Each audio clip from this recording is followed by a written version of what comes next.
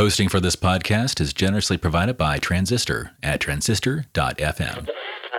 Storygram Network.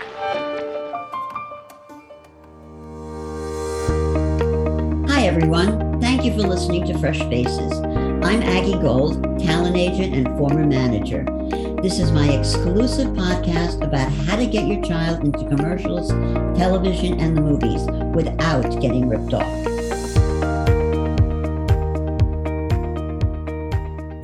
Today, we have a very special guest, Sherry Eaker. Sherry and I go back, 100 years, something like that.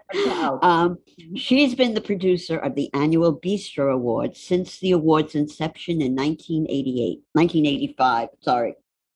She's the former editor of Backstage, and during her 30-year run, produced panel discussions and workshop events on an ongoing basis, including the programming for Backstage Annual Actor Fest. She compiled and edited 4 editions of the Backstage Handbook for Performing Artists and compiled and edited the Cabaret Artist Handbook. Sherry is a member of the National Theater Conference, the American Theater Critics Association, and produced 8 ATCA's New York weekend conferences. She is an advisor to the boards of both the Manhattan Association of Cabarets and the Women in the Arts and Media Coalition. This is a woman who is so incredibly talented and has so much going for her. She is bright. She was really, I was so impressed with you, Sherry, my whole life. Oh, come on. I was. You were just so terrific. You were the editor-in-chief of Backstage. That was the Bible of the industry.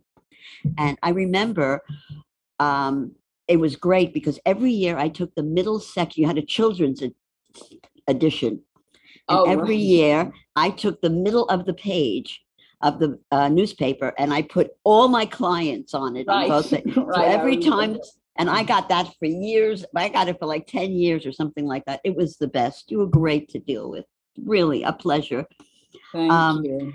Let me talk. What I like to do is go back to the beginning of your life. Kids Issue was a big seller. Yes. We sold lots of ads, which I had nothing to do with, but also a lot of copies were sold. It was very much in demand. We did that annually. Yeah, it was fabulous. It was so good for the industry, for the kids and the agents and the managers. But anyway, as I was saying, I like to go back to the beginning when you were a little kid. Tell me how all this happened, how you got into this business. Well, someone. Knowing someone is the key to success in life. I had no vision of doing what I was doing. I got my master's. Well, actually, I got my degree in education. And then I had to go for my master's because I was teaching in New York. They required a master's degree from all the teachers. Teaching for me was great. I mean, it was a lot of money back then, all of $10,000 a year. But this was back in the early 70s. And every term, your salary would go up another $500. I had my summers off. I traveled to Europe almost every summer. Then after 5 years, I had it. I just could not do it anymore. I became an art teacher. This is how desperate they were for teachers. I remember going to a junior high school and Dr. Teichman said to me, "So Sherry, do you want to teach art or do you want to teach English?" And I said, "Well, okay, I'll be the art teacher." Oh my gosh, but I taught reading one year. I was in the southeast Bronx. I had to commute to the Bronx every day. After 5 years, I said, I can't do it anymore. What ages were you teaching? Junior high school. Oh, 7th grade. I don't think I had any 8th grade. 7th grade, 9th grade. Tough The age. boys were like in the palm of my hand. It was the girls that I had trouble with. Yeah. I was this little petite teacher. I was all of 20. How old was I? 20, 21 years old. I didn't know what I wanted to do. Meanwhile, in the background, my dad, Ira Eaker. Backstage in 1960. I always looked at it when I got home. I didn't understand anything because then it was focusing only on TV commercial production. No, actually, I take that back. When it first began, it was a theater trade paper. The first headline of Backstage in December of 1960 talked about the plans for the Delacorte Theater to be built in Central Park. Then, as the years progressed, 1962, 1963, 1964, it saw that TV commercial production was becoming very big in New York. And they could gain more advertising dollars from all these production, pre-production, post-production companies than they could from small little theaters. So they took the whole front of the paper and devoted it to TV commercial production. And the back part of the paper was called the legitimate theater section.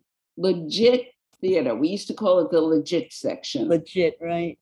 So I was looking for a job. I left teaching at the end of June of 70, I'm aging myself, 76, and looking for a job for 6 months. I was overqualified. I was underqualified. My father was very, very helpful in setting me up on interviews. And people say, well, why don't you work for Backstage? It's like it never entered my mind. I never thought about it. December, I get a phone call from my dad, December of 76, saying, so-and-so, Charlotte Harmon, who was then the theater editor, was my father, his partner. My father was the advertising director, co-publisher, and his partner was the co-publisher editor. Charlotte Harmon, who was the legitimate theater section editor, was leaving. She was a producer and she was there 13 years. So in the beginning, it was just the two of them, but then Charlotte came on. And he asked me if I wanted the job. I went, well sure. I'm looking for a job. I knew nothing. I mean, my father would get me tickets for shows. I would write a review. I was always a good writer. I would write reviews of shows. I would look up how, the format of reviews. And I became the editor. There was so much for me to learn about the business of the theater at that point. I mean, I was like a new kid on the block. And I remember going down to Equity, and I don't know if you knew him, but back then, the Equity Lounge, where the kids came in because all the casting notices were posted on the walls. There was no such thing as internet, nothing like that. I had, if I was lucky, I think I had an electric typewriter. There was a fellow named Phil Cook. In fact, the name of the Equity Lounge now is called the Phil Cook Lounge. He would let me borrow the books having to do with each of the contracts, the stock contract, the cost under the stock contract, the course, the Council of Resident Stock Theaters contract, business theater contracts. I learned the salaries, and I just learned everything because I was so eager to learn. And most important, I had to prove to everyone on the staff that I wasn't just the boss's daughter. I was really there to do a good job. I was always very competent in all my schoolwork. No one had to tell me anything. Thankfully, it's still there. So I learned and I created the format of the casting notices that you would see in Backstage. Like if we ran back in those days, Aggie, I don't know if you remember, we had, they had chorus calls, and then they had equity principal interviews and equity principal auditions. So you would have to go on the interview before you went on the audition. And I created, let's do a summary of who the producer is, what the show is, what they're looking for, and the cast breakdown, which I would spend so long because they give you every detail of the character. So then I would run underneath exactly when the date, the time, who they were looking for, equity principal, if it was EPAs, equity principal auditions, who they were looking for, equity principal auditions from 9:30 to 5:30, sign up sheet begins at, and then I would have the cast breakdown underneath. And I would repeat the details underneath. So in case there was no mistake, they were there twice. And the paper was mostly audition notices. Then there were all the union notices were free. All the non-union notices had to be paid for. And it was those non-union notices that we had to be very careful with. I had an assistant then. I required, if anywhere it said nudity required, especially in film, if they were casting for films, the famous line in our office was, "What do you mean nudity?" And we would ask for references. We would sometimes ask for the script to see exactly where. We really vetted the casting notices. And we had a very good reputation for running, dependable, trustworthy notices. Of course, there were stinkers that kind of, seep through every once in a while. And then they became, known on our no-no list. We would not let them advertise again. And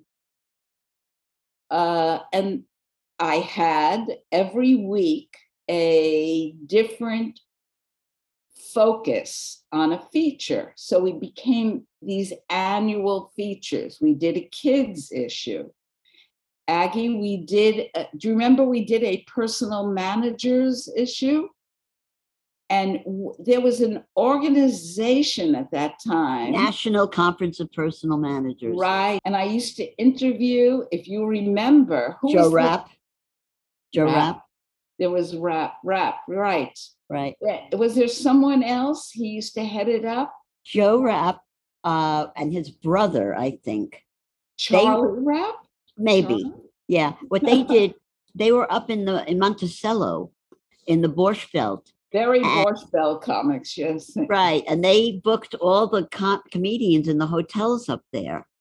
And they named a whole street after the Rapp brothers up in Monticello. The Rapps also had a hold on the cruise industry. Oh, did booking performers, yes. In fact, one of the years ago, I mean, when I was a big girl already, it had to be a good 25, 30 years ago, someone from the Rapp family booked me on a cruise. Oh, it was a beauty, a Radisson it was called then. I mean, it was first class. I was they had a whole theater theme. So they had performers, they had theater historians. I don't know what I was there for, but I was there. And it was lovely. Anyway, I don't know if it still exists or not. I don't even know if the Raps are around anymore. Does the National Association? Well, you're not even a personal manager anymore. No, but I keep in touch with I keep in touch with Sid Gold. He's still a member. I just spoke to him not that long ago. And doesn't he have a son that's a performer? Yes. Yes, he does. Doesn't he run some ticketing organization also? That I don't know. I know he's a personal manager, and he's been one for a very long time. Very long time, I remember. He and his wife, yeah. Yes, I think I remember him coming into the office. That's what I loved in the olden days. You know, before computer, we did everything on our typewriter, right. And then we had to go down to the print shop where everything was typeset. Then as the years advanced, we had our own typesetters in the office. I mean, this was in the early 80s or so. Yeah, it was the early 80s. Do you remember Breakdown Service? They still exist. They still exist, but when they started, that's a service that puts out breakdowns daily of every project that's going on both coasts and, of course, America. Now, in the beginning, they would hand deliver these breakdowns to all the agents in New York. Some kids would run around every morning. I lived on Long Island, so they could mail it to me. So which took me 2 days to get the breakdown. So I didn't get them that quickly. Then they advanced into faxing the breakdowns. And then they went to, what was it, faxing? And then, well, now it's all online, everything. But what a rigmarole to get a breakdown if you don't live in Manhattan, right. You know?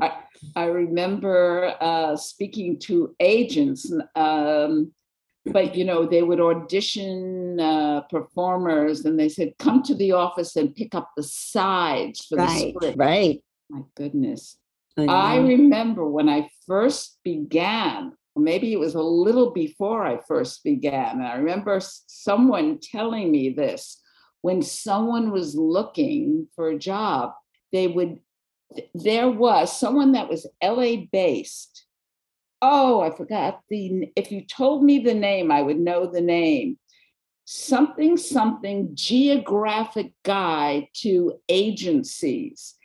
And it listed all the agents in New York, probably did so in LA. Ross reports. You're talking about Ross reports? No, before that, Ross reports. I remember Ross reports too, which Backstage eventually bought. Right.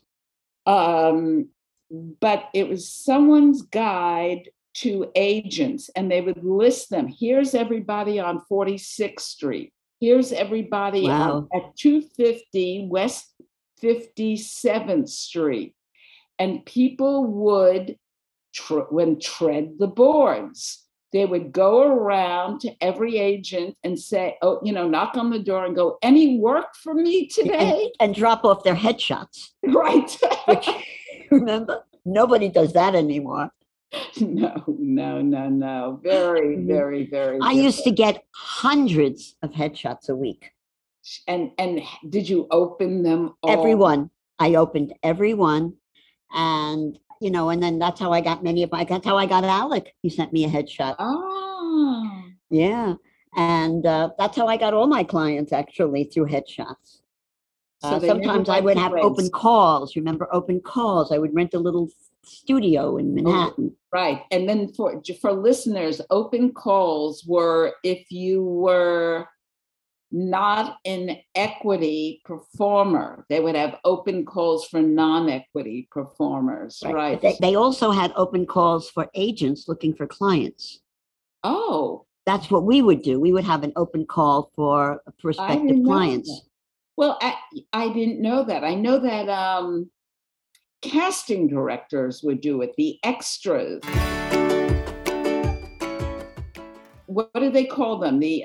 She casts extras like Sylvia Fay. Right. very Oh, well Sylvia known. Way was a casting director, Sylvia Fay, right? She did more than just extras, but she did a lot of extras. Yeah. Oh, but she was very close with our office. Yeah. Sherry, she would I call me on the know, I phone, know, I know. Sherry.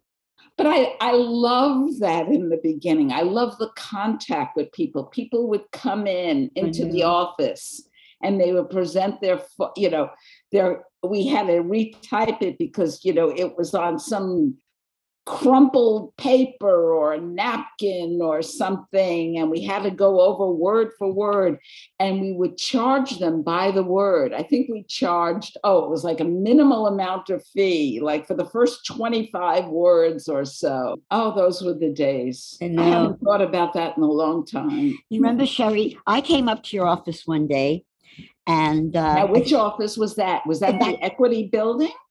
oh God, I don't remember where Oh, Backstage was. I don't we were remember. in the Equity Okay. Building until 1983 or 84. Okay. Well, anyway, I wrote a book, Fresh Faces, Getting Your Kids into Show Business. And I took something from Backstage, which I shouldn't have, but No, you shouldn't have. right.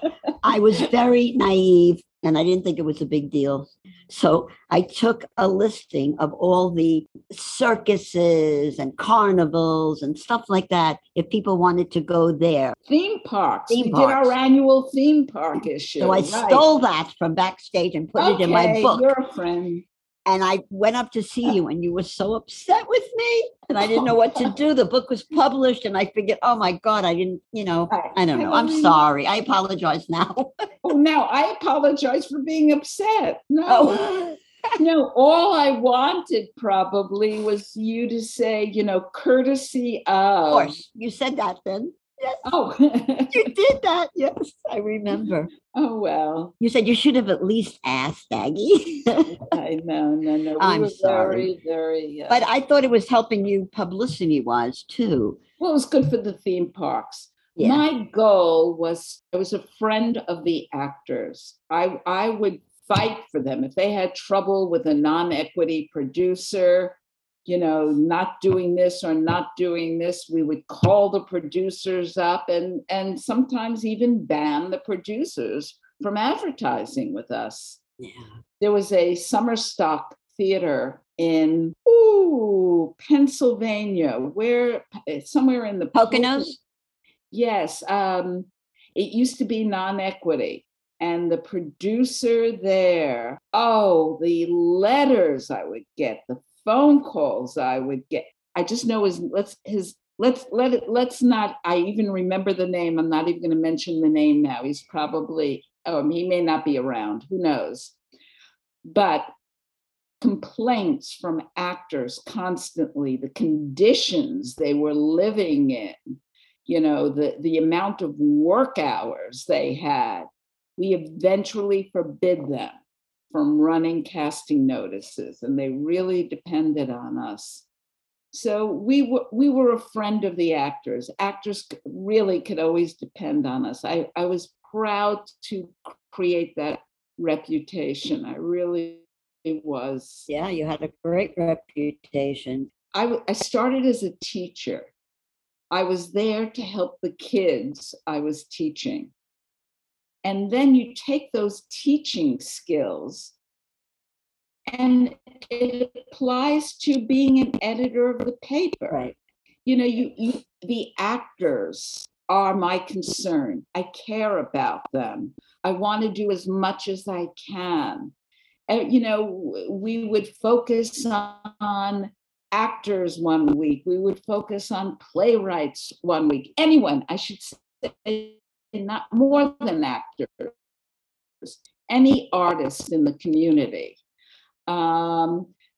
Comics. Then we had our annual comedy issue, I think.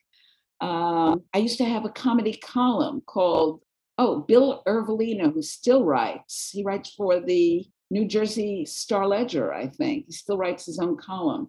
Used to be my comedy columnist. Reviewing acts in clubs. I miss that. I wish I had more of that now. But so that happened in Backstage. And now, even with the Bistro Awards that I produce, it's those in the Still, the performers are my concern.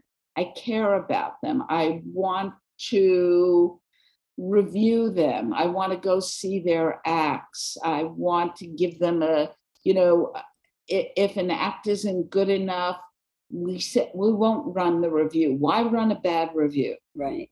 It's very nice. And I call them afterwards, whether it's me or any of my other reviewers, to explain in as nice as gentle in terms as I could, why they couldn't merit a review. They weren't ready for the review.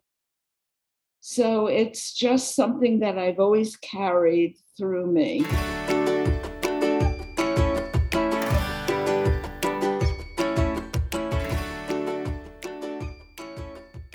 Thank you, Sherry, so much. That was absolutely wonderful.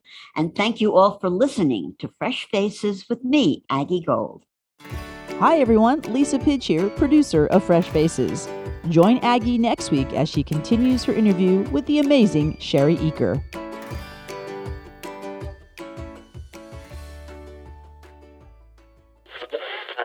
Storygram Network.